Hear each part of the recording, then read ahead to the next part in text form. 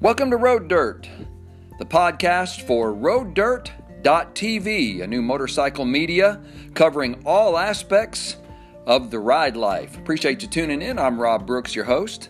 Today we're going to cover a road trip I did a couple of years ago with an old childhood friend of mine. We call this one the Half-Century Road Trip. A few years back, I completed a magnificent road trip with my childhood friend, Lyle Branton.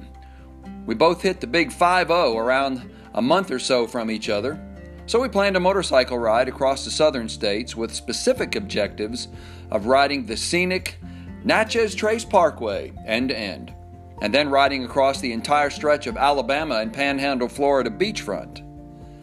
So we met up north of Atlanta on a Sunday, late September, and we rode up through the foothills of North Georgia into the beautiful valley of Chattanooga, then across the remaining Appalachians, out to Nashville. Tent camping for the night by a pristine lake, we rode west on Monday to the north terminus of the parkway, first enjoying the food and country music nostalgia of the famous Loveless Cafe. After the customary photo ops, we started down our first stretch of the fabled parkway. Now, the Natchez Trace Parkway is approximately 444 miles long, winding through the hill country of Tennessee, and is owned and maintained by the U.S. National Park Service. This famed trail winds down through the northwest corner of Alabama, then all the way across Mississippi to Natchez on the Mississippi River. We rode the gently undulating road through wide open farmlands and lush evergreen forests, as far as a town called Tishomingo, where we made camp in the Tishomingo State Park, again on a beautiful lake with the moon rising over the waters. It was the perfect ending to one of the most tranquil days of motorcycle riding I've ever experienced. We awoke to gray skies and drizzle on Tuesday, and we got as far as Tupelo, Mississippi before hard rains forced us to hold up in a gas station and barbecue joint for a few hours. That wasn't too bad. Barbecue was actually quite good. When the worst had passed over the parkway, we continued on, still in some moderate rainfall, but this time fully kitted out in our rain gear. We had to stop about 30 minutes before Tupelo to gear up. The rain hit us so fast.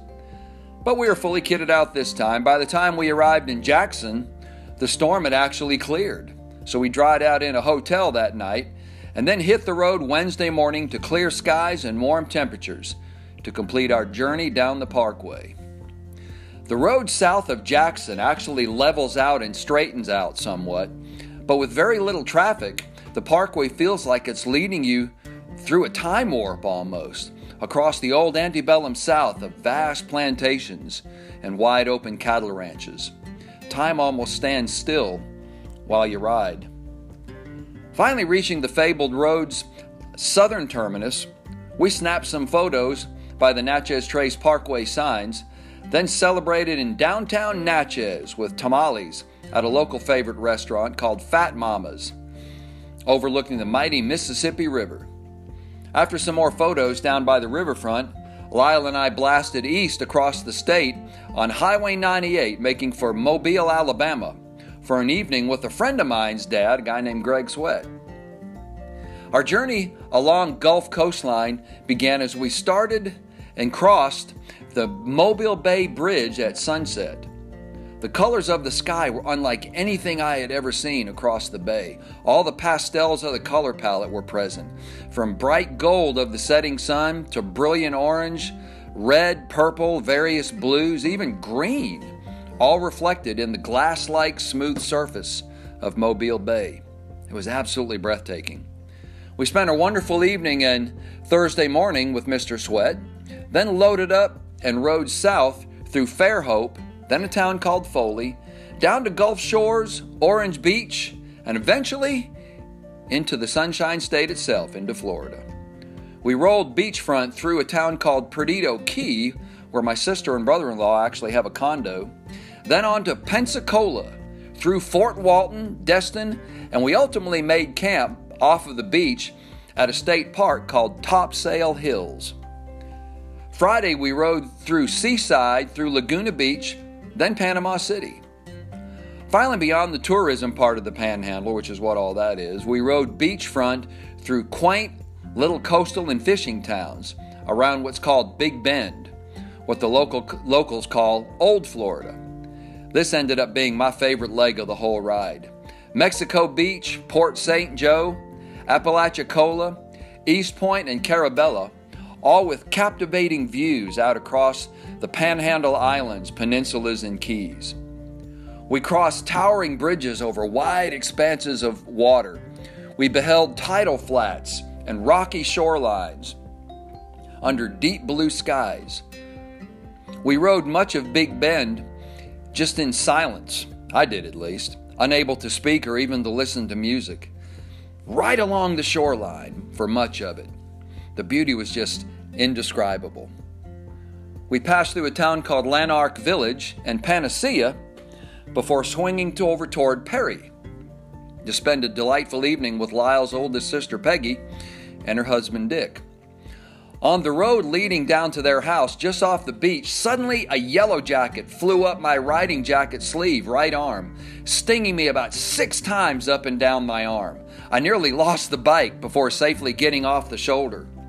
Lyle eventually came back looking for me, and he found me stripping down shirtless by my bike, desperately trying to extricate the little invader from my clothes.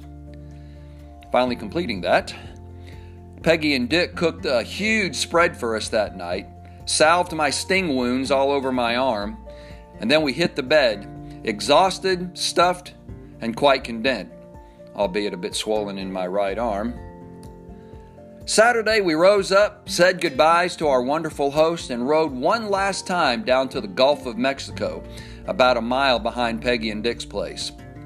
Swinging back north, Lyle and I throttled up out of Florida into South Georgia, turned east along 84 toward Quitman, and then we passed through Valdosta, Waycross, Jessup, and Hinesville, catching I-98, then I-16 into Savannah for my daughter Ansley's apartment for the night. We gleefully watched UGA defeat LSU. Then we rode down to the popular Crab Shack open-air restaurant out on Tybee Island. Then got a good night's sleep before our final leg back home. I really enjoyed visiting with Ansley down there among the coastal palms, live oaks, and Spanish moss of such a historic city. Sunday, we said goodbye to Ansley, said goodbye to Savannah, and said goodbye to the Atlantic Ocean, and blasted west on I-16 back toward home. Lyle and I parted company in Dublin, he taking I-75 toward Fayetteville, and I rode Highway 441 back up to my folks' place in Eatonton, and then on home to Decula.